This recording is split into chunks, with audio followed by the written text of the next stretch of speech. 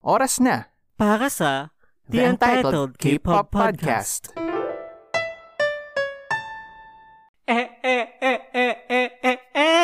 Annyeong, everyone! This is me, Aero, one of your hosts for the Sobrang Bet K-Pop Podcast or SB K-Pop Podcast as a tribute sa aking boys na SB19. Hello. Hello, Rocky. So he loves K-pop. Yes. Ako si Rocky. Ako si Rocky, your other host. At okay lang ako sa K-pop. Ito ang podcast kung saan I will learn to love it with the help of my friends. And I will love it more. At palagi ako nagkakamali sa aking introduction every episode. Hindi siya nag-i-improve. Okay, so thank you sa ating guest last week na si Jiro para sa title ng podcast. Thank you. Kamsamnida. So, yun. Ang chika ko ngayong week, actually, kagabi kasi, nag-release ng teaser yung, di ba may sinabi ako before, I think sa episode ata ito ni Vea ng Day 6 na may magka-comeback na fictional girl group, which is KDA. Tapos parang kagabi. Sa LOL nga ba Sa LOL. Tapos kagabi, nag-release sila ng teaser ng mga list ng songs. Tapos, sobrang hype kasi like, featuring nila G-Idol, Twice, and some American artists. Hindi ko na sabihin kasi si Madison Beer. Kilala niyo ba yon? Madison Beer, naging judge sa Drag Race for one episode. Yun lang yun. Ano nga yung drag name niya dun sa Celebrity Drag Race? Di ba contestant siya din? Ganda lang. Natanda ko payat siya. Di ba? Parang sobrang yung waist. Sobrang ganda niya. So, yun. I-release siya ng November 3. So, I think, gusto ko siyang pag-usapan sa podcast na to kung sino naman maging guest natin for that. Maybe ako yung guest. Pwede ba yun? Hindi ko din alam. So, yun. Tapos kanina, ni-release ng MAC yung kanina talaga, wow. Topical. Kanina, ni-release ng MAC yung, maging international ambassador nila for cosmetics. Or ano bang MAC Cosmetics? Si Lisa. Tapos kala ko talaga si Mimiya. My God. Sana si Mimiya na lang talaga. Anyway. Hi, Mimiya. Ay, na-release na din pala yung music video ng kanyang single na Drink Your Water, Bitch. Akala ko may music video na yun ng minsan. Lyric video lang siya. Lyric video. Hindi ko kasi pinanood. Parang nakita ko lang kanina. Hindi ko alam kung behind the scenes or like yung mismong music video na yung na-release. Pero, yun. Good luck sa iyong career. Ang kwentong K-pop ka ay kimchi fried rice ang lunch namin kanina. Grabe, nakakaingit kasi yung friend ko din. Nagluto siya ng kimchi stir-fried noodles. So, ako parang naingit ako. So, magluluto na lang ako ng pho. Yun yung aking kwento. Go pho yourself. Anyway, introduce natin yung guest natin para we can go on sa ating... medyo kakaiba to episode natin ngayon eh. Diba? Yes, oo. Kakaiba yung episode natin ngayon. One of a kind. And maybe in the future, maging one of a kind ulit. So... So, yung guest natin ngayon ay bagong salta din sa pagiging fan ng K-pop. Wala daw siyang business na maging guest namin dito sa podcast. So, welcome natin ang ating guest, orgmate din namin. Wait, ano ka ba? Gusto mo? Adrian o Kenneth? Kenneth kasi talaga ako. From birth. Sige. Kenneth Gutlay. Hi, hello. Thank you for having me. This is such a nice setup. Wow. Nagkakape din siya right now, parang ako, with my new Starbucks mug. Care of, hindi akong bumili niya. Jowa. Hindi ako bumili nito. Wala akong pera. Anyway. So, ayun. Ikaw ba magsasabi? Interview na muna natin sa Adrian. Ay, si Kenneth. Si Gutlay. Siya unang na-expose sa K-pop. Actually, si Aero din yung nag-introduce sa akin sa K-pop. Si Aero din. Kasi may mga recent releases, di ba, nung time na yun. Twice, sino ba yung iba? Blackpink ba? Tapos, pinarank niya sa amin. Tapos, nagustuhan ko yung ITZY so much. They were so good. Pati yung video, pati yung live, pati yung shoulder move. Tapos after that, it was such a deep rabbit hole. Like, kung ano pinanood ko. Pati ba yung mga missteps na, tapos yung mga struggles nila in English. Pati yung mga guesting nila. Tapos, like for a week, simula mga 12 a.m. hanggang mga 2:30. Nanonood ako ng mga video sa Facebook. Yung mga K-pop fanland, yung mga ganon. So parang, why did you do this to me? Ayun. Isa lang masasabi ko, that's a good life. And good job. Actually, I'm so honored. Si Ira ay influencer.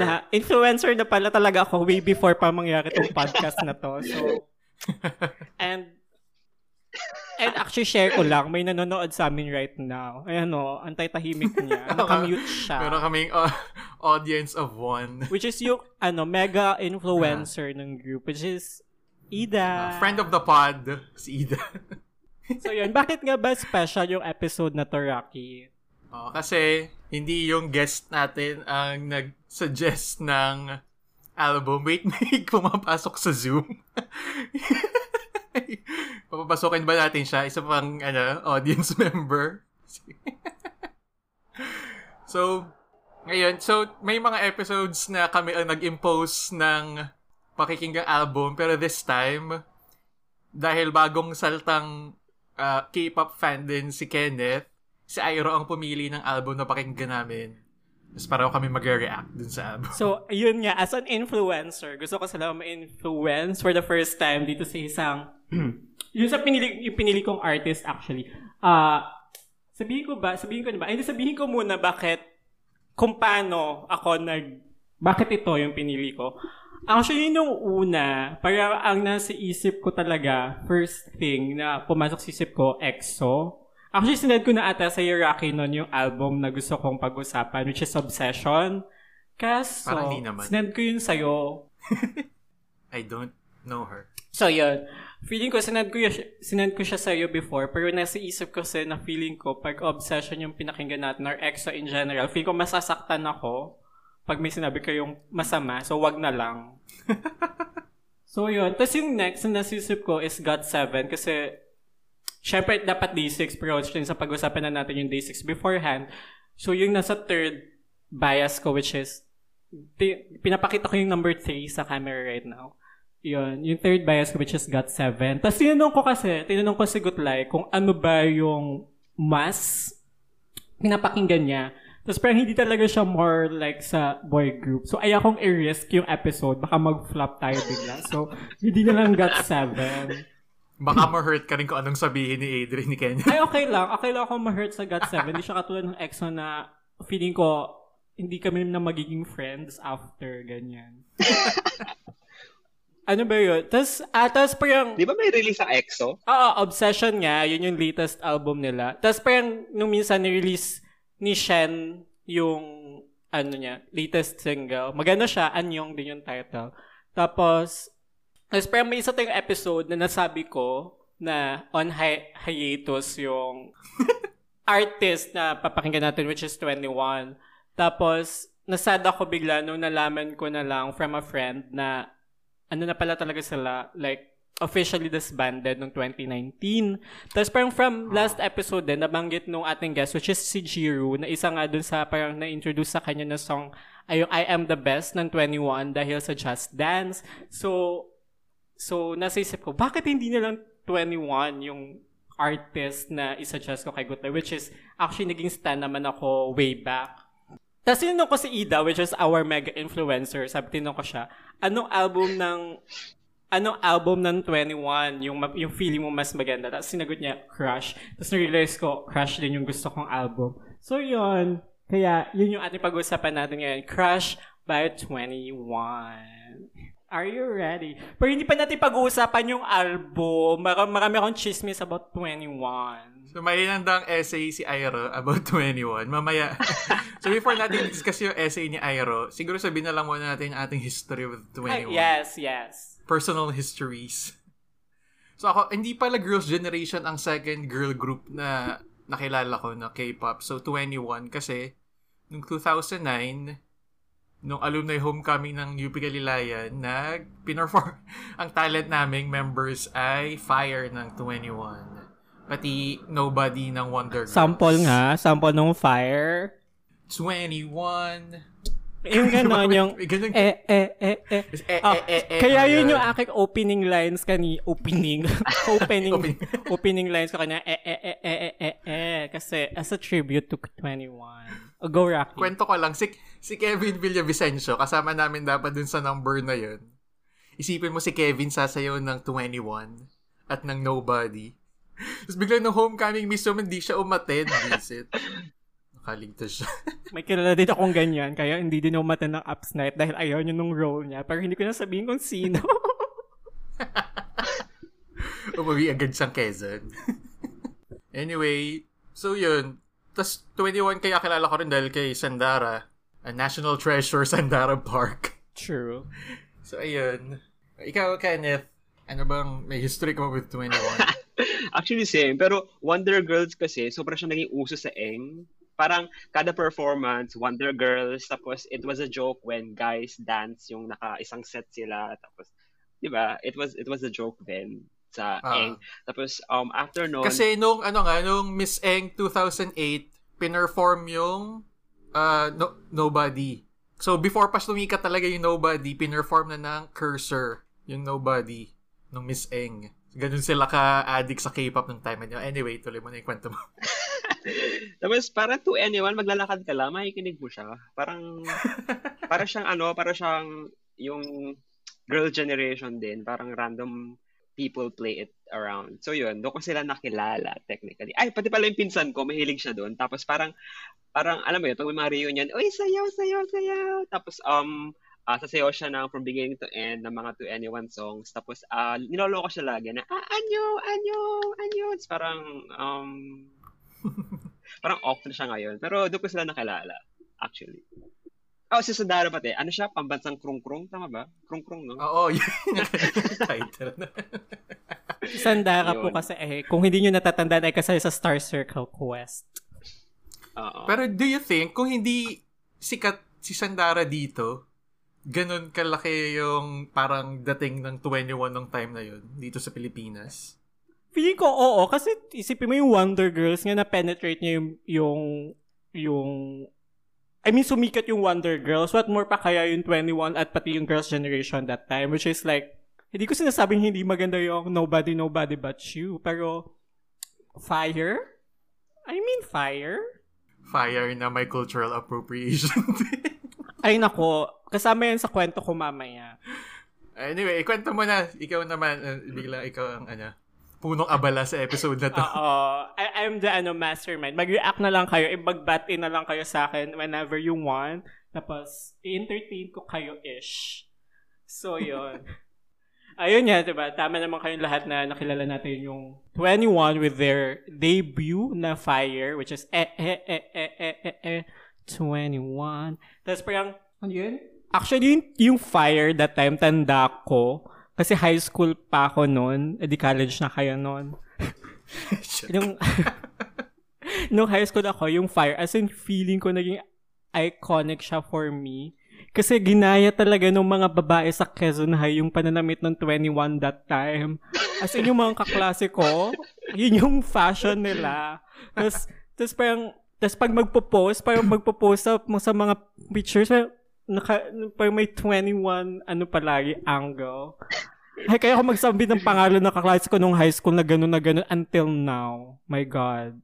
Hi sa quit. Say their names. Hi I-bleep ba natin yan? Shoutout na yun. na lang ng Hindi naman siya nakikinig ng podcast, feeling ko. Okay. Busy siya sa kanyang work sa quit. Wow. So, yun. Pero, actually, hindi yun yung first song ng 21, yung Fire. Nagkaroon siya ng song before with ayoko sabihin yung name, bakit ganun? With Big Bang. Kasi They who must not be named. Oo, kasi yung Big Bang, siya lang talaga yung parang, kasi kakasimula pa lang ng YG that time, so yung Big Bang lang talaga yung as in yung naglilift nung name ng YG that time. Tapos nung i-introduce na nila yung 21, para mas maganda siguro yung PR, sinama nila sa Big Bang yung 21, which is Lollipop. Pero parang siya, what's yung tawag doon? Na pull out-ish on media kasi parang nag-ano siya with a brand. Nagko-collide siya with a brand that time.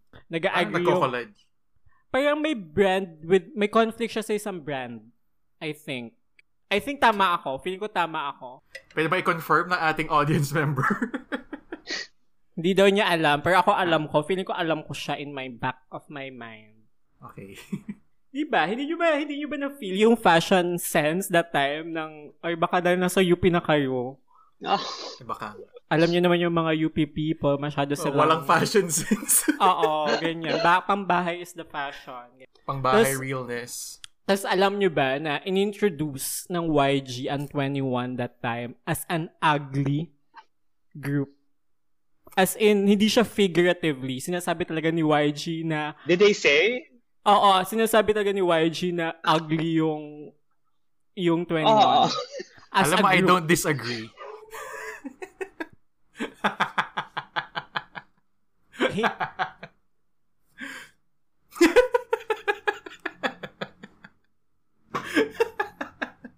Galit siya eh.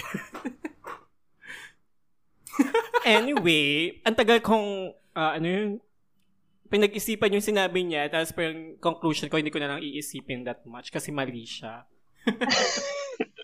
As in, di ba, ang pangit, hindi ko alam kung paganda or pangit na PR siya sa 21 that time, pero, I mean, feeling ko nag-work. Actually, yung isang reason ata for saying na ugly sila is to differentiate 21 from the other girl groups that time, which is more on the candy, cutie girl group. Kasi parang medyo edgy ang dating ng 21, no? Kaya, mayroon talaga silang parang signature fashion that time na kaya mo silang i-differentiate from Pero sama-sama ni YG, no? Until the very end, ugly talaga yung tawag niya sa 21. I hate YG. Baka he's learning English din. Yun lang maisip niya rin ugly. So yun, after Fire, nililinis nila yung I Don't Care. Then after I Don't Care, yung next hit single nila is I Am The Best. Tapos parang I Am The Best, naging talaga siya, parang, turnover? Turning point? Game changer. Okay. Naging game changer yung era na yon, yung era ng in between I Don't Care at ng I Am The Best ng 21. Alam niyo kung bakit? Siyempre, hindi niyo alam kasi ako nga yung nagkakwento, di ba? Parang, sila kasi yung isa sila sa main reason kung paano na-establish yung girl crush concept sa girl groups. Which is sobrang apparent right now with Blackpink, ITZY, Twice, sino pa? G-Idol, and many, many more. So, yun. So, ganun sila ka-iconic that time. Tapos, parang that time din kasi yun tinatry nila mag-penetrate with Japanese market, with the international market, with the US. Actually, dapat magde-debut sila sa US twice na hindi nangyari pareho. Hindi ko din alam kung bakit, pero hindi siya nangyari pareho. Tapos, after 3 years, nung pagka-release nung EP ng I Am The Best, or yung next EP, basta 2011 EP nila, tsaka to na-release yung Crush.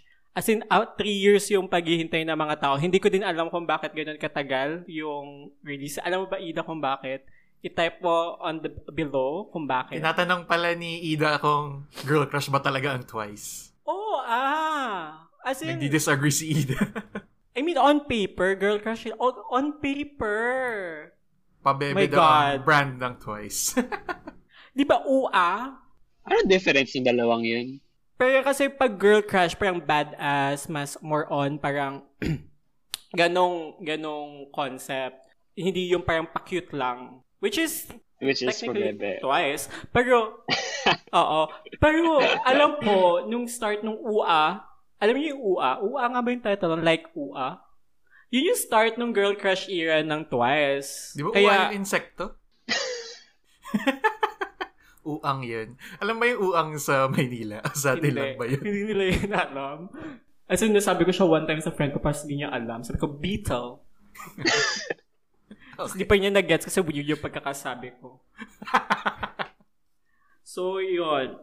Nasaan na ako ng aking kwento? Idab? Alam mo bakit? Yun na-release nga yung Crush. Crush is actually the highest selling album ng 21, and at that time, yun din yung parang highest selling and highest charting na album, K-pop album. So, dun talaga parang as in sobrang peak nung 21. Tapos feeling ko, dun din ako nag-start mag-stand sa 21 kasi parang may isang, ang dami kong kwento talaga, no? As in, from experience. Wait, bakit 21 ang tawag sa kanila? Alam mo? Yun yung hindi ko alam. Bakit 21? Fake At bakit fan. mahilig sa number si YG? Hindi ko din talaga, hindi, JYP pala yung mahilig sa numbers. Bakit 21, Ida? Bakit 21? Ano daw? Hindi ko yan nakikita. Pero feeling ko, sinerch ni Rocky, kaya niya tinanong sa akin. Hindi ko nga siya nasama sa aking research. So, kaya tinatanong Kala ko tinetest lang niya yung aking 21 knowledge. Ang alam ko lang ay Blackjack sa tawag sa fans nila. I love it. Diba? Ang creative. Kasi 21 Blackjack. So yun, since na-search mo ng ating executive producer na si Ida Jimenez, yung sagot yung bakit 21. Hindi ko alam. 21st century, tas yung NEI, New Evolution. Ay, wow! Ang imaginative nun. Oo nga. Nasaan na ako? Tapos yun, parang yung, actually, okay din pala pati ibig sabihin pala niya ay To Anyone. Kasi To Anyone, yung first full-length album din, actually, yung 21. Facts. Pero ang cover niya ay 21. Tapos, parang ang title ng mismo album is To Anyone. So, yun. Yung Crush era, dun talaga ako feeling ko, naging fan ako ng 21, gawa ni Park Bom. Kasi si Park Bom that time, nasa siya, parang reality TV show, roommates, parang siyang PBB, pero mga celebrity, pero pwede silang lumabas anytime they want, kung may schedule sila. Parang ganyan. So, parang wala lang, parang that time, nagustuhan ko siya, si Park Bom. So, doon ako talaga nag-start makinig sa 21, starting with Crush, tapos parang pabalik dun sa mga old songs nila, I Am the Best, and everything, and I Love Them. Tapos, as in, nung start nung peak nila, yun din yung start nung, as in, sobrang bilis, yun din yung start nung downfall nila. Kasi that time, sobrang sikat nga nila, parang nagkaroon bigla ng rumor about drug usage ni Park Bom, which is very sad. Kasi, actually, sobrang lang niya talaga, as in, parang na-blow up yung issue. Totoo, na gumagamit siya ng medicine, as in, prescriptive drugs for her mental illness. Kaso kasi, yung amphetamine, illegal siya sa South Korea. Yun lang yung only medication na allowed sa kanya. So, ang ginagawa, parang, quote-unquote, ini-smuggle ng family niya yung meds for her. So, naging issue that time. So, tas si YG, wala siyang ginawa. As in, wala siyang ginawa. Pero hinayaan lang niya meron siyang PR na sinabi kung bakit ginagamit ni Park Bom yung meds and everything. Pero hinayaan lang niya mag-blow up hanggang sabihin ng mga tao online na drug addict si Park Bom. Mm-hmm. Tapos after that, 2014, I think. Kasi nung Crush era. Tapos nun, dahil doon, na-force si Park Bom literal na magtago. So, yung naging rumor that time is kung magka-comeback pa ba ang 21. Tapos lumipas yung mga years, as in walang kahit anong news about their comeback.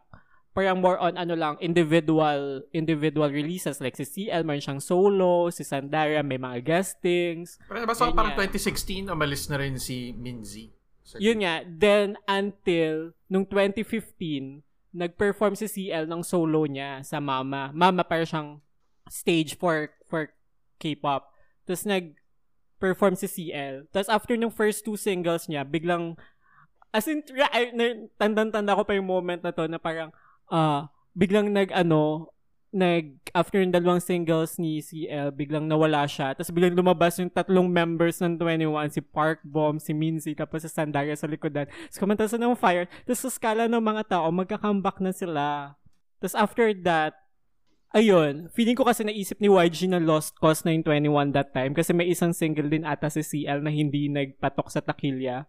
Feeling ko internally, parang alam na nila na hindi sila ika-comeback ni YG.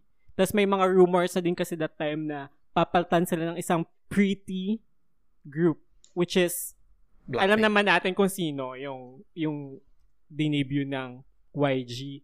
So yun. No. Kasi until... Hindi ko alam. Wait, sino? Blackpink. Blackpink nga. Akala ko joke. Kasi 2017 nag-disband. Tapos 2017 nag-debut ang Blackpink. Tapos yun, 2016 officially umalis na si Minzy. Tapos nirelease na ng 21 yung final single nila, which is Goodbye. Which is Goodbye is a letter actually saying goodbye to fans, and at the same time may part doon na saying goodbye to Minzy. Pero actually hinate ng fans si Minzy that time kasi nandun ba sa may song si Minzy yung sa Goodbye? Hindi ko pinakinggan eh. Wala siya. As in, tatlo na lang sila. Tapos, pero sa promotional picture, sa MTV, sa music video, nandun si Minzy. Tapos kaya nga nagkaroon si Minzy ng outrage na bakit pa siya ginagamit sa promotional stuff. Now, hindi na naman daw siya member ng 21. Tapos doon nag-start yung backlash against her. I'm nothing against her actually, pero yun, yung mga tao masyado siyang Tapos yun, doon nag-end yung 21. Sad. Tapos umalis na din si Park Bom. Pero kasi si Sandara at si CL, nakakontrata pa sila kay YG until 2019. Si Sandara until now, YG pa rin. Si CL, umalis na. Actually, kawawa si CL that time kasi nag-promise sa kanya si YG of a solo career after 21. Kaya siya pumirma ng kontrata. Pero hindi ni-release ni YG yung na-record at na-produce na album ni CL. Kasi alam ni YG na hindi papatok daw sa market. Yeah, that's the end of my story. That's a very sad story about 21. Pero I'm happy for them right now kasi may individual career sila. Si Park Bom nag-release last year ng kanyang album. Si CL din nag-release last year ng album Shading YG. As in yung mga songs niya ay I quit, I'm happy, parang ganyan yung mga messages. Tapos si Sandara is judge sa boy band. Ayun, si Sandara. Di ba judge siya dun? Judge sa boy band PH nung 26 whenever, kung kailan man yun. 2016 wala akong work na. Balikan ko pala yung drugs issue. Nag-sorry naman doon si Park Bom. Tapos parang sinabi nga din niya na nasaktan siya, na tinatawag siyang drug addict ng mga tao. Well, in fact, medication lang naman niya talaga yon. That's so sad. Ayokong i-end doon yung aking story. Bakit pa bumilikan yun? Anyway, any thoughts doon sa nangyari sa 21? Ang aking conclusion is, ang dapat nating i-blame is YG. As in YG himself. And buting lang, hindi na siya yung CEO ngayon ng YG Corp. Na as in, tinanggal siya. Or nag-resign siya. Kasi human trafficker din siya? Yeah, nag-resign siya. Allegedly? Nag-resign siya that time. Hindi. Nag-resign siya that time nung nagkaroon ng issue of human trafficking yung isang Big Bang member. Pero kasi gawa nga hindi kasi siya talaga magaling mag-handle ng mga issues, si YG. So, na-force siya mag-resign as a CEO. Okay, noted. Ay, shout out ko lang pala si Pat, yung nakikinig siya sa podcast natin si Pat. Kasi siya yung nag-introduce sa akin sa roommates at dahil doon naging stan ako ng 21. Hi, Pat. Thank you. Okay. Dati siyang Same. So, yun. Bakit ang sad natin? Ang sad ko. Kasi Ang sad nung... Nalungkot din ako, actually. Ang sad nung story, no? Ang sad nung nangyari sa 21. And feeling ko kung hindi sila nag-disband, I mean, kung ongoing pa rin yung career nila as 21, wala. Feeling ko wala. Sila yung... Given na they're so much better than Blackpink. True! Tapos, feeling ko, isa ding reason si YG talaga bakit hindi na na-penetrate yung US market. Kasi hindi na-release yung mga US, nila yung mga debut nila sana sa US. Kasi nga, feeling ko ayaw sabihin kasi hindi ako hater ng Blackpink. I love Blackpink. Pero, I hate YG. And feeling ko ngayon talaga yung plan ni YG is to iwan na yung 21. Itapon na yung 21 kasi may Blackpink. And kung titingnan nyo, isa lang palagi yung girl group ng YG. Na pinapanood ng lahat ng kanilang male bosses during practice. Gross. Hindi ko pinanood yung sa Netflix thing. Pinanood mo ba? Ayokong panoodin. Feeling ko mainis lang ako. I mean, hindi ako mainis lang sa Blackpink. Feeling ko mainis ako dahil sa reality of life. Anyway, sino na lang bias nyo sa 21? Ako muna. Feeling ko sabihin mo si Sandara. Ako, Kasi hindi. Pinoy Pride. Pinoy Pride, no? Pero siya yung pinakamaganda. Oo, kasi siya yung visual. Oo. Pero, Really? yung pinaka-talented for me si CL. Visual si Sandara. Oo, totoo. Si CL parang siyang lead rapper, lead vocalist. Leader. Siya pa yung face. Oo, tapos siya pa yung face. So parang, Wala silang wala silang Si Minzy ata yung dancer. lead dancer. Ay, gano'n ba sila? si Minzy yung lead dancer. Pero, nagsumasayo talaga sila. Ako, yung aking bias, si Park Bom. I love her. I love her, personality. Siya yung main vocalist na si Park Bom. Oo. Tapos nyo ba, aminado siya sa sarili niyang na-addict siya with plastic surgery. Ayun nga, ayoko lang magsalita. Pero, halatang-halata nga na Aminado plastic. siya. As in, aminado siya sa... Nung sa Medyo droopy na yung face niya. Pero, Aminado siyang... siya yung ayoko sabihin din eh. Kasi siya yung parang paga. Dun sa, parang, yun. Anyway. Aminado naman siya, at least. And happy naman siya dun sa mga nangyari As long sa as you're kanyang happy. Kasi buhay. nasa vision natin ang destigmatize ang plastic surgery. Destigmatize hindi normalize. Alam mo ba yung gutlay? Yung reference? Anyway, nakakatawa talaga yung tweet na yun. Alin sa Twitter? Sa Twitter? Oo.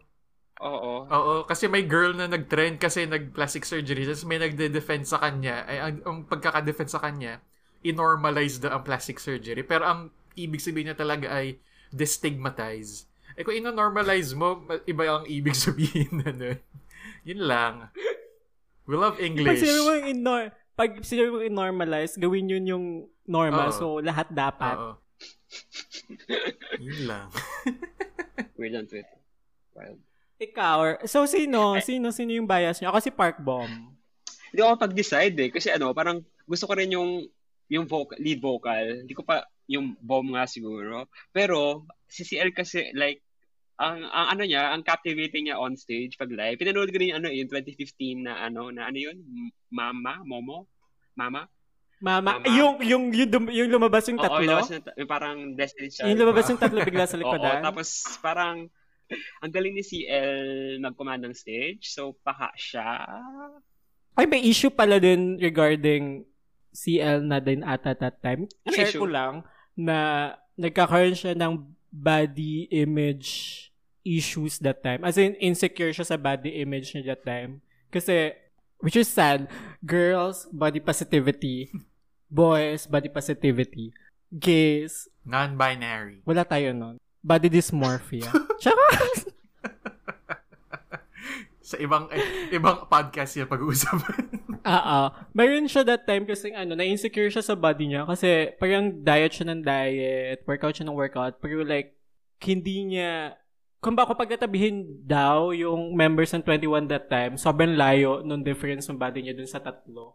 Tapos pati kasi, inaano siya ng people online talaga, as in, sinasabihan siya na ang pangit ng body shape mo, ang taba mo, ganyan-ganyan, and everything. So parang, tas may time talaga na tumaba siya due to, na-depress kasi siya gawa ni YG. Totoo yun, na-depress siya gawa ni YG kasi nga ayaw siyang palayain. Parang ganon, ni YG kasi. So yun, as in tumaba siya. Tas ang ginagawa niya, para, ma-please yung mga tao. Hindi ko alam kung ma-please ba yung tamang term. Or para ma-stop na lang yung bashing. As in, nagsusuot siya ng corset, ng tight corset. Tapos kita mo talaga during performance na hingal siya, hindi siya makahinga, hindi siya makagalaw. Yun. Pero ngayon, feeling ko masaya naman siya sa life niya. So yun lang, a moral lesson dito, girls, guys. Love yourself. Body positivity. Love yourself. And yung mga taong nang-hate dahil sa body image, ay nako kayo. God bless.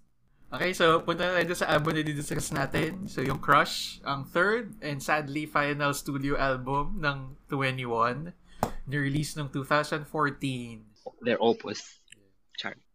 Grabe, naiiyak ako dun sa kwento ko. Naalala ko naman yung kwento. Grabe, ngayon na lang ulit ako umiyak sa podcast. Malungkot ako. Lagi naman. Hindi As in, so sino yung bias mo na ni Gutlay? Si CL nga raw. Dalawa. CL at yung Si CL din yung... Si CL at si Bom. Oo. Pero CL. Okay. Ako din, si CL at si Bom, pero per Bom. Ang tragic naman ng story. Sana di mo na lang share. Hindi, gusto ko din like, kasi may mga bago. Actually, kaya ako din pinili yung 21 pala. Kasi marami ng K-pop fans yung hindi kilala yung 21. As in, marami akong kilala, mga pinsan kong bata, hindi nila kilala yung 21. So, gusto kong ma-reintroduce yung 21, yung music nila, yung kanilang legacy sa younger generation. And gusto ko ding, actually, kaya ko ding kwento yun is, gusto ko ding, i-reveal yung parang exploitation na nangyari before sa kanila kung paano sila ginamit ni YG. So, ganun yung life actually ng idols before. Kasi nangyari, hindi lang yung sa YG, nangyari din siya sa SM, with EXO, madami. As in, buti ngayon, natututo na sila with proper management. I think may proper... Feel ko JYP talaga yung parang hindi masyadong ma-issue na corporation dun sa tatlo. Yun lang. Anyway, move on na tayo. So, Crush, 2014, third and final full album, 21. May 10 tracks. Tapos, ayun. Napansin ko lang lahat ng kanta dun sa, parang tungkol lahat sa love. Tungkol siya lahat sa love. Pero parang ano siya, halimbawa, yung difference kasi, feeling ko for me, ng love, pag babae, yung artist yung nagsusulat. Kasi diba dito nagsulat talaga si CL. As in, isa siya dun sa main lyricist ng album, si CL. Feeling ko talaga yung difference for me na napapansin ko pag lalaki yung nagsusulat ng love, it's more on a personal note, on a personal level. Pero pag halimbawa lalaki yung, napapansin ko pag lalaki yung nagsusulat about love, more on parang objectifying talaga yung love nila dun sa woman or ako lang yon. Napansin ko lang siya. Okay, so I love this album. So yung first track, title track, Crush, yun. Dito binanggit yung pangalan ng group dun sa song. Ako muna mag-start. Ako na muna mag-start sa lahat ng song. Sabihin ko niyo yung essay ko. Bilisan mo ha. 3 minutes. Bakit ako? Yung essay ko. 3 minutes per song. Hindi. Di ba, ang apparent ng Middle Eastern vibes dun sa song, feeling ko ano siya ni Teddy Park talaga. Oo nga, so Teddy Park na may fetish sa Middle Eastern. Feeling ko fetish niya talaga yung Middle Eastern. Kahit na mapag-uusapan natin mamaya sa mental breakdown. Meron akong chismis dyan. Basta, crush mo na. Tapos, actually, kung hindi natin napansin sa Blackpink yung Middle Eastern vibes na binibigay nung songs nila, hindi ko ma-realize na yung Fire pala at I think yung I Am The Best at yung mga una-unang songs ng 21 has that sound. So, feeling ko talaga si Teddy Park to. Kasalanan ni Teddy Park to lahat. And YG. Your thoughts? Pero I like it. Parang it's very, parang quintessential 21 song siya, no? Parang pag narinig mo tong kanta, ito, 21 to. Kahit hindi mo alam yung song. Kasi nakinig ba yung words na 21? Charot. Hindi, pero di ba ganun yung vibe nila na parang astig, parang the girls on the block who's everyone just watching, tapos step off, it's all about us. Pero what I find weird is that after the first track, it takes on a very, very sharp left turn kasi the rest are thematically and sonically different from the rest. Di ba yung initial title track? So, wala lang, parang yun po yung input ko. Pero ito pala, hindi si Teddy involved sa pagsusulat nitong Crush, Airo. Pero siya yung isa sa siya yung main producer ng buong album. As in, pero itong song mismo, hindi siya involved. Pero feeling ko involved pa rin siya. Writing it. Anyway. Si CL ang nagsulat. Si CL nga nagsulat nito. Pati may isa pa eh. May isa pang person na parang maraming Choice sinulat. 37? Sino ba yun? Hindi ko din kilala. Ano ba sasabihin ko? This song is a banger. Yun lang. As in, kaya kong sumayaw with this song all throughout my life. So, parang ni-reference nila yung I Don't Care. May I Don't Care na lyrics eh. Tapos, ano ba sabihin ko? Yung end sound, napansin nyo ba na parang ang cultish nung sound? Yung parang habang nag-fade, yung parang huling part bago siya mag-fade. Ang cultish niyang pakinggan, parang ini-invite ka nila sa parang ini-invite ka nila sa kanyang relihiyon, which is, ano yung sabi? Kailan pa Hey, pinyag- Georgia? Ano sinasabi nila? hey, Georgia, no. Who's Georgia? Hindi yung Georgia. Siyempre, Korean word yon. Totoo tong Korean words. Wala ditong sound lang. Okay. Ano pa ba? Sino yung 21 Big Brothers na tinutukoy din sa song? Exactly, oo. Hindi ko rin gets. Hindi ko din yun gets. Pero nasa isip ko lang that time, hindi siya big.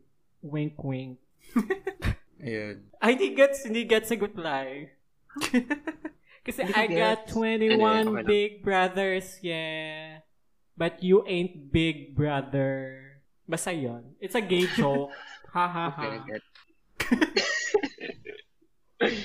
Yun lang. I like this song. I like this song as an opener. And actually, and katulad ng sinasabi ko palagi na comment ko sa mga first songs. Not all songs na review natin.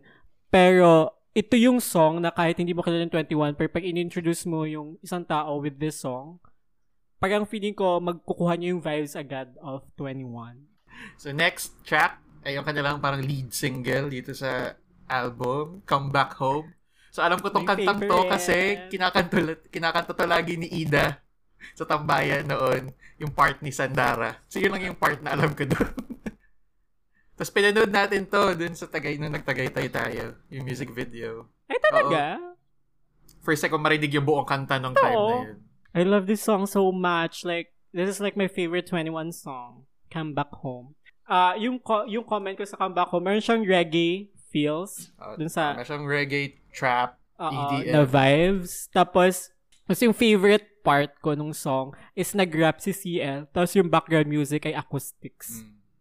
Iconic. That's on a higher level of imagination. Tapos binabasa ko, grabe, $500,000 ang nagastos nila for the music video. Grabe. And it's worth ganda it. nung hair ni Sandara It's an dun sa video, yung experience. asymmetrical na kulay blue. oo, yeah. True. Actually, kahit yung yung nakaganon siya kay Kuya Guy, ang ganda din ni Sandara. Yung start ng music video, yung nakahiga siya kay Kuya Guy, ang ganda ni Sandara doon. Sana ganun ako kaganda in real life. Si Sandara ang pinakamaganda sa kanila. Ganda niya. Buti na lang mas na yung potential niya sa Korea, no? Kaysa dito sa Pilipinas na parang novelty siya. Alam mo naman kasi dito sa Philippines, para sumikat ka, kailangan mong magpaapi. Gets? I mean, kung kapartner mo si Vice ganda, ganyan. Para sumikat ka together with Vice, kailangan hayaan mo si Vice na apihin ka.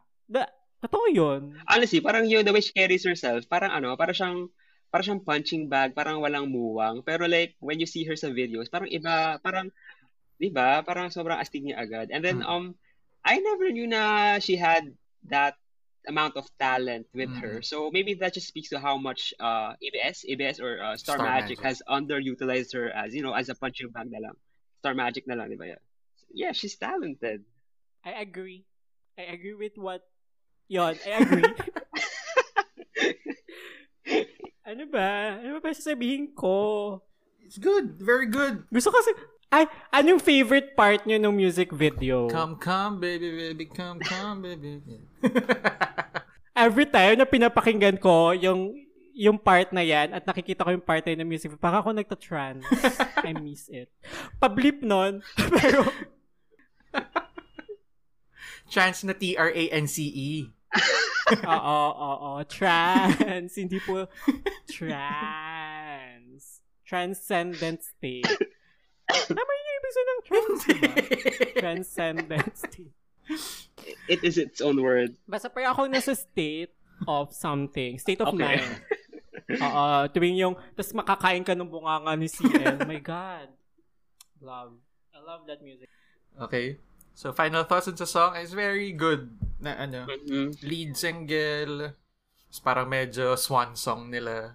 I really love this song, lalo na yung ending, kasi parang nag-end siya with nothing. So, abrupt parang, yung ending niya. It makes you wanna crave more. So, papakinggan mo yung next song. Sabi pala ng ating guest na si Sandara daw ay pinakamalaking net worth sa Idols. isa sa pinakamalaki.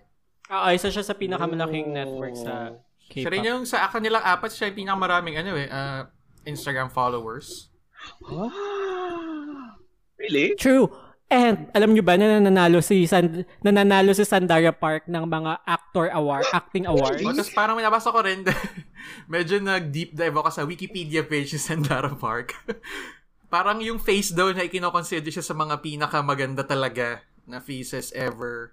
Parang perfect yung, parang symmetrical, ganun. Yes, that's so true. Parang siya at si Nana of Orange Caramel, yung dalawang sinasabi nilang palaging up there na magagandang creature in the whole wild world. Which is true. I love Sandara Park naman. Tapos dito si Sandara ay krung-krung. kahit nung sikat na siya, tapos nag-judge siya sa Boyband PH, as in, ganun pa din yung kanyang binabrand sa kanya. Ganun pa din siya inaapi ni Vice Ganda. Kainis. I mean, she's so talented. More talented than Vice Ganda, actually. Anyway, next song, Gotta Be You. Ito po yung favorite song ng ating guest of honor. Talaga? Gusto ko lang i-shout out. I think, ito yung first rap ata na na-memorize niya. Ever daw. At it reminds me of As If It's Your Last. Hindi sila magkatunog ha. Pero yung parang, kasi yung verses niya, parang ito yung pinaka-rap heavy. Tapos biglang itong chorus niya, biglang dance pop. So parang ibang-iba. Na hindi ko in-expect na ganito yung chorus niya. Na very K-pop, pop K-pop. Actually, yun din yung sasabihin ko na parang ang contrast nung verses at nung chorus part. Actually, yung chorus part, pag tinanggal mo siya, inintay ko itong sabihin ni Rako or ma-imagine niya in real life, pero feeling ko dapat pakinggan pa niya ng more. Parang pwede siya maging anime OST. Yung chorus part lang ha. Diba? Ako, as in nakikita ko siya as an anime OST, yung chorus part. Parang for the first time, wala akong song na parang anime opening. Kasi walang guitar riffs. Walang guitar riffs sa lahat ng song. Except yung acoustics. Unplugged. Very maganda siyang dance. Dahil doon sa chorus na maganda siyang dance song sa mga club, ganun. Ang comment ko nga, sumayaw lang ako eh. As in, comment ko siya, sumayaw lang ako. Sumayaw lang talaga ako. Ha, ha, ha. Hindi po umimik yung guest natin. Siya po ay speechless. Ay, sorry. Tinitingnan ko yung... Tignan ako yung video ulit. Actually, maganda rin yung video. Ang ganda yung music video. Ang ganda yung music video niyan. Oo. Parang gusto ko ng ganyang room.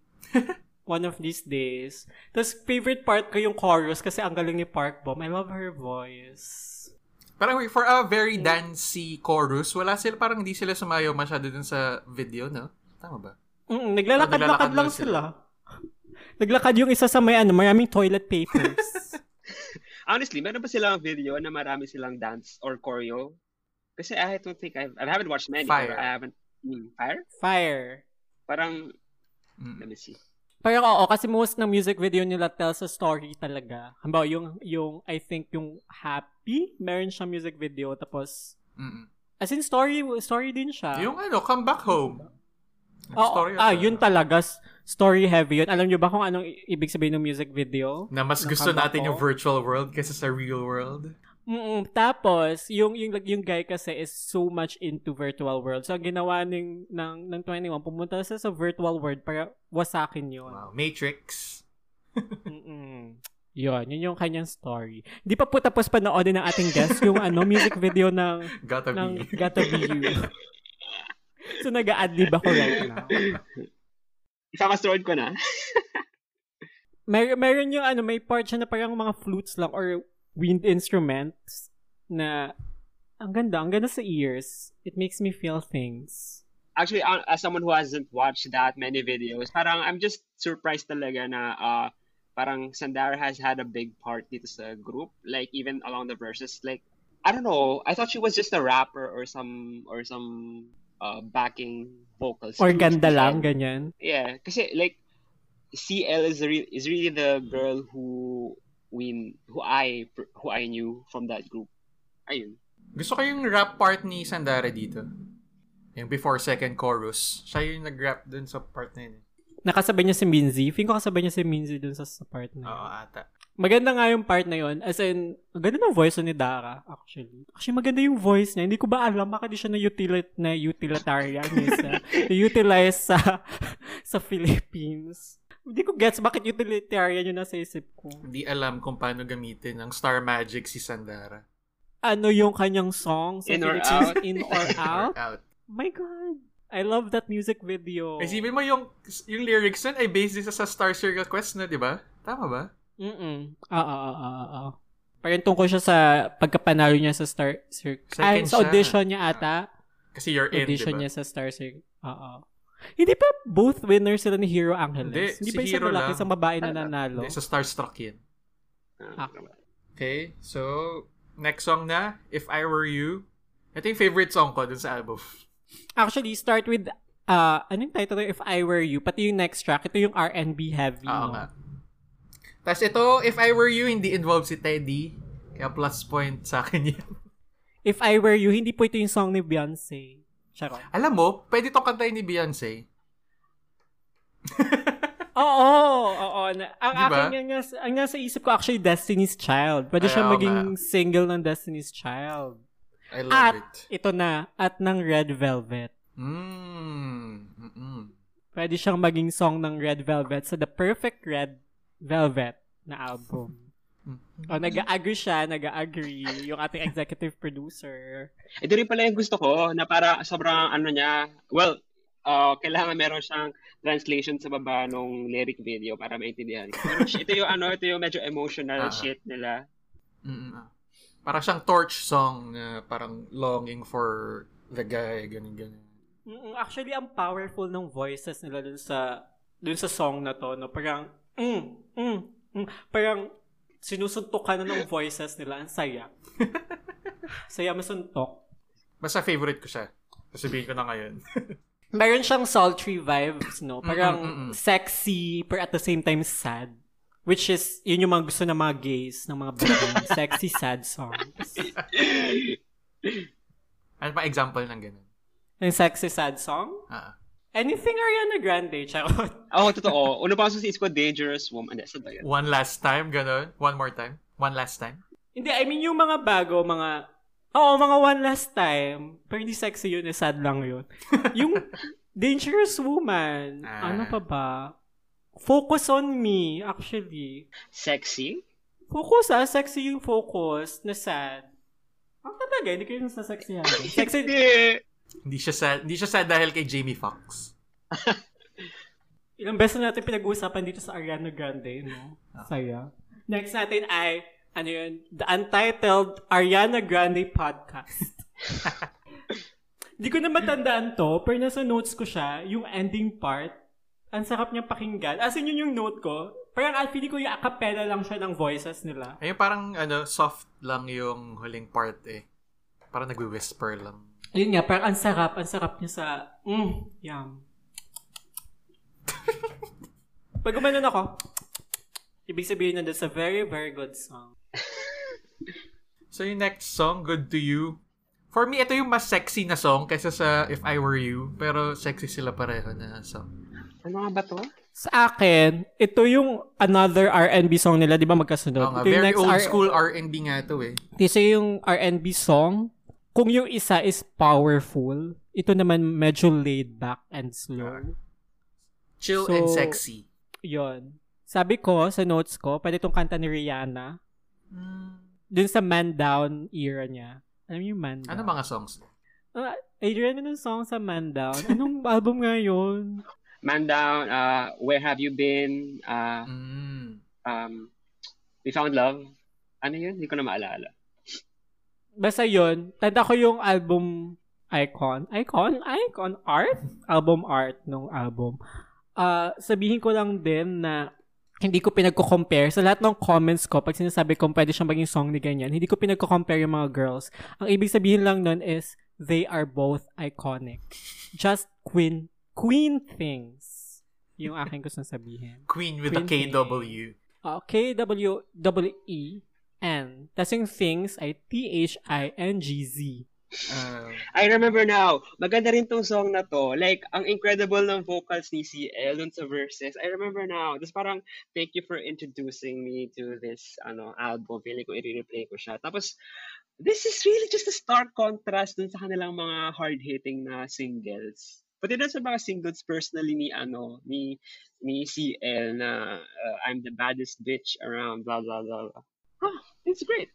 Actually, maganda siyang break dun sa album, no? Parang, di ba gitnang-gitna siya, itong song na to. Parang, the rest, meron nga nung, parang sabi niya ni Adrian na ang vibes is like, powerful, ganyan. So, ito parang, chill. Let's just chill bago tayo mapunta sa next song. Ang ganda ng whispery part, no? Ang ganda ng whispery part. Ay, gusto ko lang sabihin na pinapakinggan niya po live. Kung hindi ko kasi maalala yung songs, Uy, nakikinig din ako. Para lang maalala ko. Bakit kasi hindi kayo nagno-notes? Nagno-notes ako, pero siya para maalala ko. I hate the next song. So, mag-linger muna tayo dito. Oo, actually, yun din yung aking comment sa next song. Maganda yung Good to You. Balik tayo sa unang song. Yung gusto ko yung medyo end part itong Good to You. Tapos parang medyo nagsasalita lang sila. Yung parang medyo spoken yung way ng pagkakanta nila. Kaya nga very parang old school na R&B song siya. I'm just good to you. Yeah. So, ayun. I love this song. Punta tayo sa next song, yung MTBD, Mental Breakdown, CL Solo. Is that what it means? Gusto ko yung nakalagay talaga na CL Solo siya. So, CL lang talaga ba dito? Hindi ko kasi tingnan yung color-coded na ano dito. Si CL talaga siya. Kasi nga may solo career talaga si CL. So, parang nag-guest lang siya sa album na to?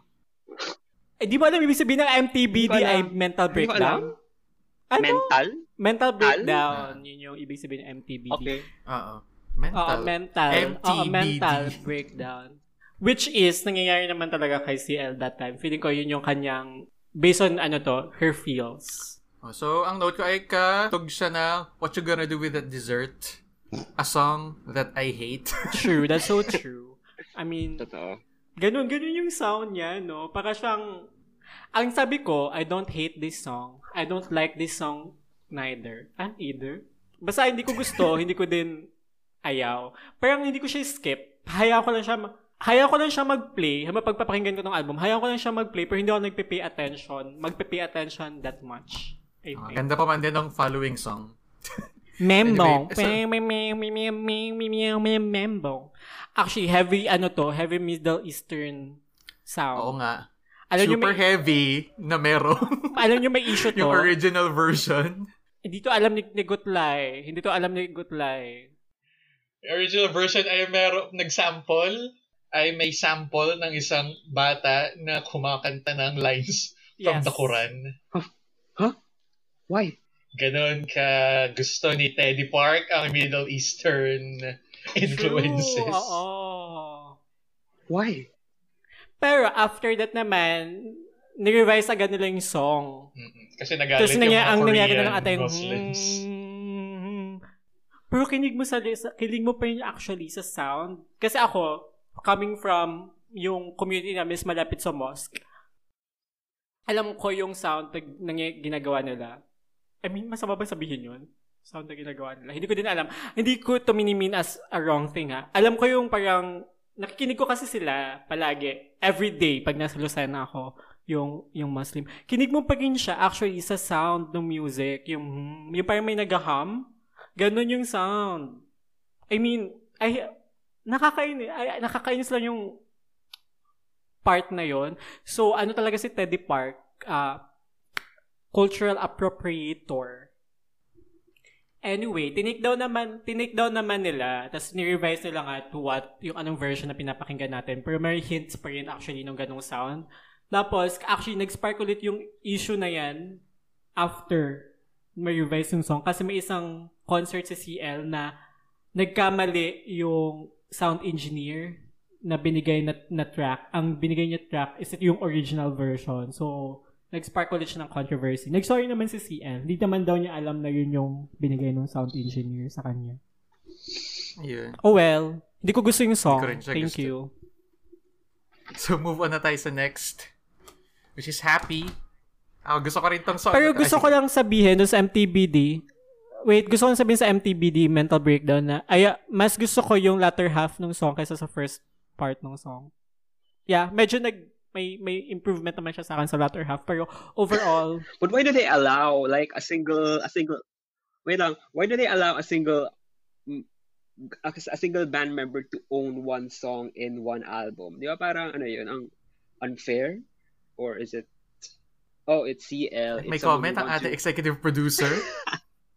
Kasi alam ko may contract naman talaga si CL as a solo artist with YG. Pero yun nga, sa album siya ng 21, pero kung ako yung iba, magreklamo ako. It's like, I want my own. Kasi siya yung leader. Wala silang solo career, charot.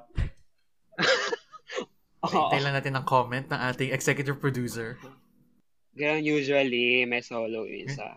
Okay. Sad lang ito yung... So, next. Queen Things. Yun yung ang ating executive producer ay may power, which is Queen Things. Okay, yung next song, Happy. Gusto ko tong song na to. I love this song. I love this song so much. Meron siyang lyrical dissonance kasi ang sobrang upbeat nung kanta pero yung lyrics niya ay ang sad. Ano yung dissonance? Ayun nga, upbeat This siya. This is me learning English. Parang hindi tugma yung lyrics dun sa sound niya. Na sad yung lyrics pero yung tunog niya ay upbeat. Okay. Feeling ko ito yung track doon sa buong album. Kasi pinapenetrate din kasi na yung Japanese market. Feeling ko ito yung single nila or ito yung song nila for that Japanese market. Feeling ko talaga. Kasi parang for me, meron siyang J-pop influence. May ganun siyang vibes. And yung music video actually nito is Japanese version. Talaga ba? Hindi ko napansin. Anyway. The song? The song itself? I think Japanese version yun. Tapos 1 minute lang siya. Hindi, merong full length na music video nito. Meron. Ay, talaga? Alam ko 1 minute lang yung music video nito. Merong mahaba. I'm such a fan. Fake fan. But I like this song so much. It makes me happy. At isa dun sa songs na sinearch ko yung lyrics. Kaya ako nalaman na sad yung lyrics kasi unang dating niya sa akin para bang sarcastic na I didn't cry. I hope you're happy. Tapos in-spell pa niya yung happy in case di mo magets na Happy. Tapos yung lyrics yung pala ay sad. Tapos, actually, yung unang dating sa akin yung song nito, parang siyang passive-aggressive na sinasabihan na passive-aggressive na sinasabihan niya yung other person na I hope you're happy na wala na ako, ganyan. Parang siyang equivalent ng God bless na lang sa'yo. Pero yung pala sad talaga siya na hindi na sila. Na parang sana iniisip mo ko everyday. Parang gano'n, may gano'ng lyrics. May gano'n nga. I love this song. It makes me so happy. Simple lang rin yung video niya. Pero it makes me wanna go like... Like what? Ano yung meron sa video niya? Simple lang din yung video niya. Hindi siya yung parang the one mentioned earlier na more narrative focused yung video nila. Like, just walking. Mm-mm. Tama, yung sinabi ni Gutlag, gusto mag-follow up. Alam niyo kung ano naalala ko sa music video? I See ng ITZY. Totoo. Hindi ko alam yung song na yun. Pero, sige. Alam niyo nga, yung number 1 comment ko dito sa song na to is pwede siya maging song ng ITZY. Ganun ka-iconic ang 21. Na relevant pa rin sila until now. At ginagaya pa rin sila, I think, ng mga girl groups. Akala ko lalagyan mo ng adjective yung girl groups eh.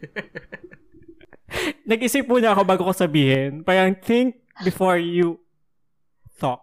You talk. Think before you talk. Mag-isip bago magsalita. Buwan ng wika.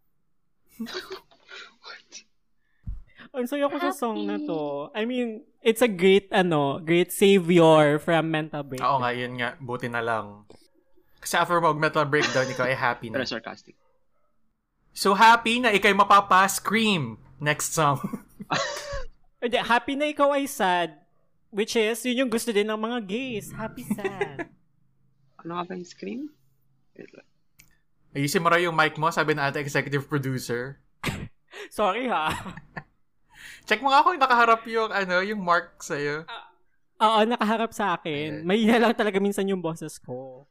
humihina. Di ba na nga, napansin nyo na pag tinitigyan mo yung lines ko sa recording, bigla siya nagpe-fade away. That's a natural talent na ginagaya ni Moira. Sabi ko na nga, na ginagaya ni Moira. Ako talaga yung icon. Okay, next song, Scream. Makes you wanna scream. Parang maganda siyang club song din, no? Alam nyo, yung Scream, yung friend mo na bida-bida. Kasi after mo maging parang medyo laid back, happy feels dun sa Happy. Sa happy. Biglang kanyang sisigawan, ganyan.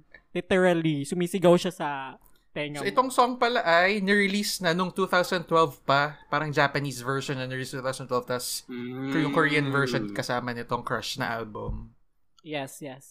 Tama si Rocky kanina na pwede siyang sabi mo, punk club? Oo. Kasi yung parang siyang dancey, house party disco feels. Parang ganon, na wala lang. Pag halimbawa, kung buhay pa yung future, pag na itong Scream, feeling ko magsisigawan lang yung mga bading doon. Saya. The gays will scream. Yes. Mag-scream kami ng, yes, queen, yes. Nagkakasipon na ako. Hala. Oh my God. Charots. Pero dahil to sa kape, kasi uminom ako ng hot water, so yung fluids ng katawan ko is lumalabas. I think. Wow. Science. Scientist. Yes. Yes. Okay. Ay, isa pa dun sa may comment ako na parang yung verses at yung chorus is parang sobrang nung contrast. Like, I think ang soft nung chorus, tapos yung verses very ganyan. Diba? I think. Sure. I think therefore I am. Wow. Descartes. Favorite part ko yung Scientist na, René Descartes pa. Wag kayo. Philosopher. May Confucius na ako. Confused lang pala. Oo. Ang favorite part ko ng song yung bridge. Ang ganda ng bridge nito. Nung Scream. Kasi hindi kanya sinisigawan. Gusto ko yung napasok nila yung word na situation sa kanta. Bakit mahirap ba siyang gamitin sa isang song? Parang siyang si Mariah Carey. May mga big words na pinapasok sa kanta. Hoy, speaking of Mariah Carey, kakatapos ko pala ng episode ng Last Culturistas about Mariah Carey. I'm so happy. Sa'yo nung episode na yon. I'm very Matt. Hello, Matt. Come guest on our podcast. In-invite ka namin. Si Bowen, K-pop fan. Ay, talaga. Invite natin si Bowen. Oh my God. Bilis. Okay, ikaw ang PR, I-tweet mo siya. I-tweet ko din siya. Okay. I-email ko sila sa lastculturistas@gmail.com. May ganun ba? Hindi ko din alam. Ano pong ginagawa ng guest natin? Nakikinig ako. Hindi ko Scream. maalala tong kat ng to. Hindi ko siya gusto. Scream. Ako na lang, kakantayin ko. Scream. Alalala. Scream. Di ba ganun yun? Tapos yung sayo ko hindi ko nga gusto. Tapos yung sayo ko kanina, gumaganon ako. Sanga dance mo lang. Hindi, may up, may down. May up, may down. Ganun. Pang Zumba pala tong Scream. Ito ay Zumba, I think, sa Quezon, Future. Hindi. Zumba sa Quezon Memorial Circle ng gabi. At least hindi siya Zumba Perez Park. Alam mo yung guest natin, wala siyang sinasabi na nag-stall na ako lahat-lahat. Ang dami ko ng ad-lib. Ang dami mo kasi i-email kaya hindi siya makapagsalita. Grabe. So, anong thoughts mo, Adrian, dun sa song? I don't think of it. What? I'm very surprised. Bakit? Kasi in-expect mo na, dancing. Too much for him. Hindi. I'm feeling ko dapat, siya, I mean, kasi siya, parang iconic sound ng 21 din, yung song na to. Feeling ko, parang alam mo na 21 yung song. Kung magiging mo yung Scream. Alalala, Scream. Anyway, that's your opinion. And minsan, mali ang mga opinion ng tao.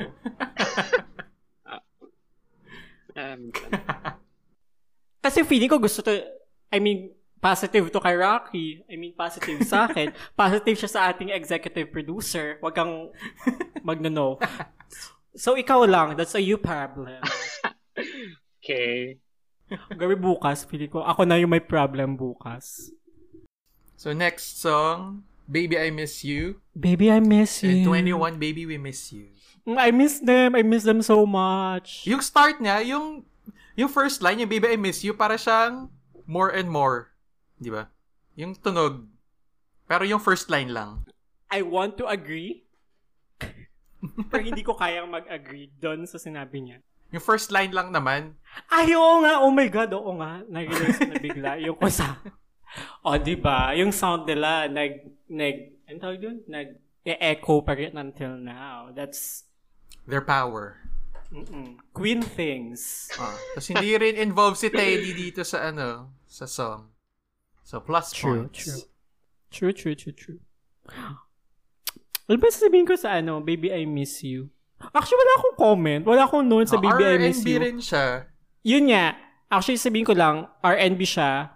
Yeah. Tapos, kung wala na yung 10th song sa album, sobrang satisfied ko as ito yung huling song na mapapakinggan ko from the album. It's a very nice ending for a very nice album. Talaga? Don't you find it weird na they would end up in something like this? Ano? Feeling ko okay lang kasi may precedent naman na kasi yung If I Were You pati True. Good to You na may ganito silang sound na parang medyo okay lang na ibang-iba yung huling track. And para kasi may track. Siya. Para kasi meron din kasi siyang ganung message na pwede siyang mag-end nung album. Parang may ganun siyang vibes. I'm all kasi for nagsasalita vibes. na lang si dun sa huling part. Si CL ba yan? Di ba si Minzy? Ay, sino ba? Di ko alam. Hindi ko din tanda. Pero kasi feeling ko usually si CL or si Minzy lang naman yun. Anyway, I like this song. I like this song so much. I like it din. Pero not my top 10. Off lang. Nagpagupit yung jowa kasang gwapo niya. Nag-send siya sa akin ng picture. Okay. Noted. So, last track na. Come Back Home Unplugged version. Alam mo, this is how you make Oo nga. So, nasa bad light na naman ang Crystal Acoustic. Oo. This is how you make an acoustic version of your lead single. Hello, Whistle Acoustic. As in, pag pinakinggan mo yung Come Back Home original version at Come Back Home Unplugged version. Unplugged ba? Unplugged. Hindi ba acoustic? Yun yung nakalagay sa Spotify eh. Sobrang different niya. Sobrang different songs niya for me.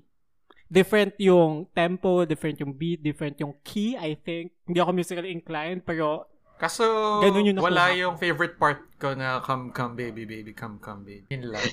Yun lang ang minus sa kanya. Honestly, when you... It's true. So, anong part is Sandara Park? May ibang part naman nata siya dun sa song. Honestly, when you put in unplugged versions, parang bonus track lang. But at least dito na showcase nila yung kanilang vocals. Actually, at least. Hindi siya parang bonus track lang. Like usual unplugged versions. It deserves its spot. Hindi siya katulad ng Whistle Acoustic. Oo, yung Whistle Acoustic talagang yaan. Ay nako. Sana hindi na siya nag-exist. Or dapat ginawa na ng... Sana mag-release yung Blackpink ng bagong Whistle Acoustic, no? Tapos, si pamukha sa akin na, kaya din namin. Gusto ko talaga yung Bumbaya Acoustic. Kung kaya nilang gawin yan. So, thoughts pa sa Come Back Home Acoustic, Unplugged? Wala na. Gusto ko lang yung song. Gusto ko lang sabihin na ito yung acoustic version na maganda. Mm-mm. So, sana mag-come back din ang 21. Hindi. In a different home. Sa different home. Hindi na YG. Alam nyo, umaasa pa rin ako kahit hindi as 21. Hambawa, has any of them expressed na gusto nila Hindi kasi, hambawa, si Dara,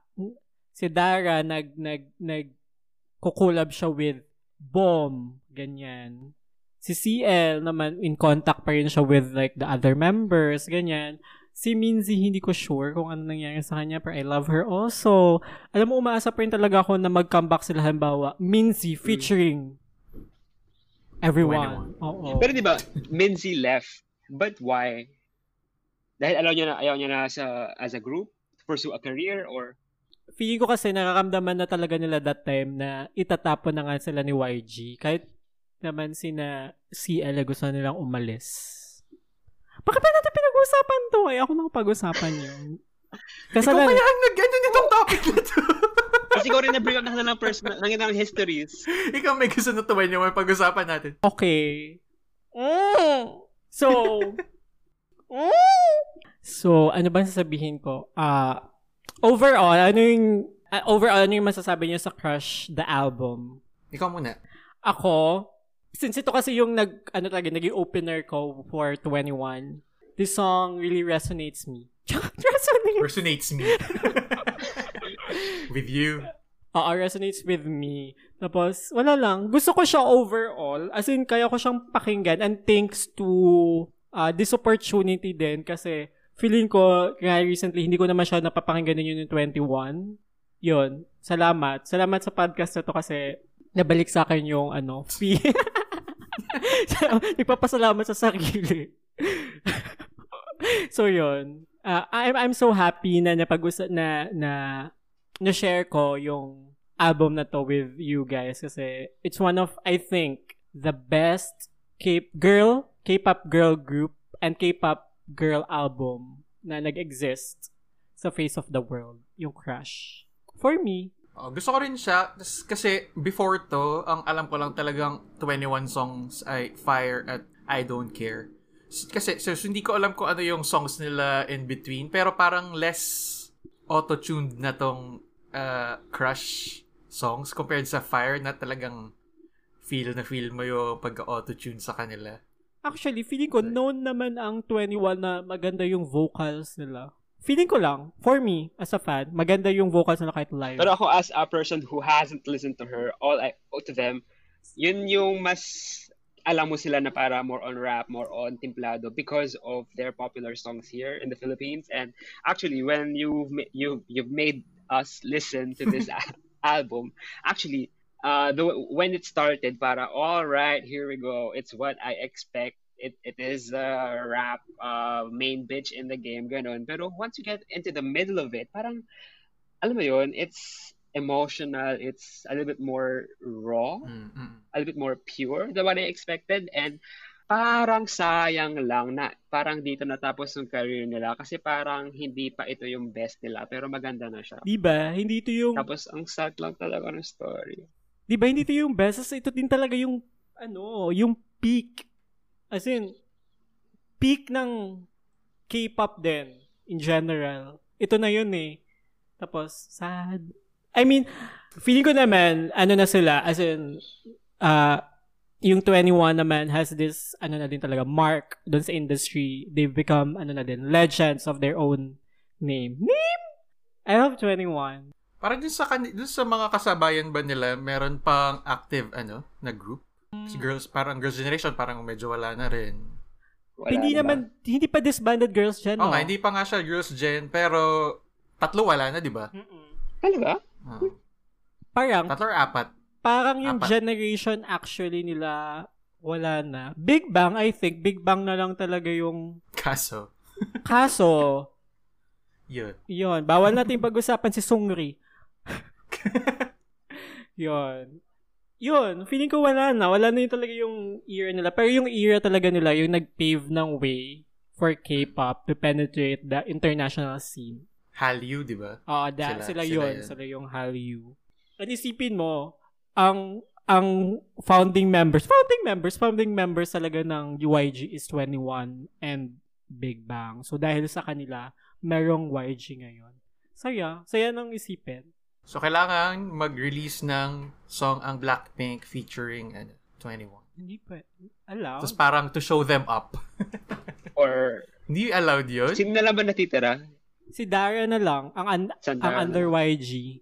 Kasi may iba ng company silang lahat. Pwede ba siya? Uy, magaling naman sa Sandara, ha? I think nag-improve siya. I mean, kung titignan mo talaga yung first Sandara sa Fire, and tas nag-end sila, grabe yung improvement. Sana si Jisoo. Alam mo, itong talagang ko sa Blackpink, parang lesser, talagang inferior version siya ng 21. Totoo. I mean, feeling ko, guys, Blink, tanggapin natin in reality na ginawa ang Blackpink, totoo ito, this is a fact, na ginawa ang Blackpink talaga para magkaroon ng predecessor nga ang 21 kasi nga feeling talaga ni YG na hindi na successor ng 21 kasi alam na nga talaga ni YG na hindi marketable. For him, hindi marketable na ang 21. So, Blackpink happened. Alam niyo, kung yung The Album, gusto ko sabihin ko na to out loud sa podcast na to. First in the podcast, actually hindi. Sinasabi ko naman to sa inyo na kung yung The Album ay kinanta ng 21. Di ba si Ida nagsabi nun? It's still bad. Sinabi ko din in my mind. Bakit? Nasa isip ko ngayon. Hindi mo nga na-gets nung sinabi niya eh. Kasi ang weird ng pagkakasabi niya. Ang weird kaya ng pagkakasabi niya. Anyway. Okay, we are of the opinion na kung 21 ang nag-perform ng The Album, it would be so much better.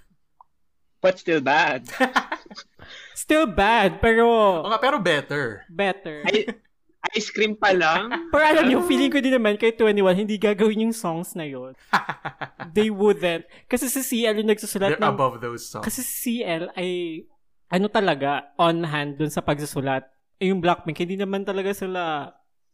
Hindi kasi collaborative yung paggagawa ng music na ngayon. Kasi before talaga. Honestly, this album that you made us crush vocally the vocals are better than the album once you get to listen to it properly. And mas may variety din for me. So Lisa is a direct copy or a replication of CL? Is that it? Para si Jenny CL, no? Jenny CL, Lisa, Minzy, Jisoo, Dara, Bomb, at si Rosé. Pero, trivia, dapat magde-debut ang Blackpink as 5 members. Sino fifth? Nasa ibang company na siya, di ba? Ida? Nakalimutan ko sino. Basta yung isa nag-back out siya. So, yun. Feeling ko si ako nun. Kung ako yun.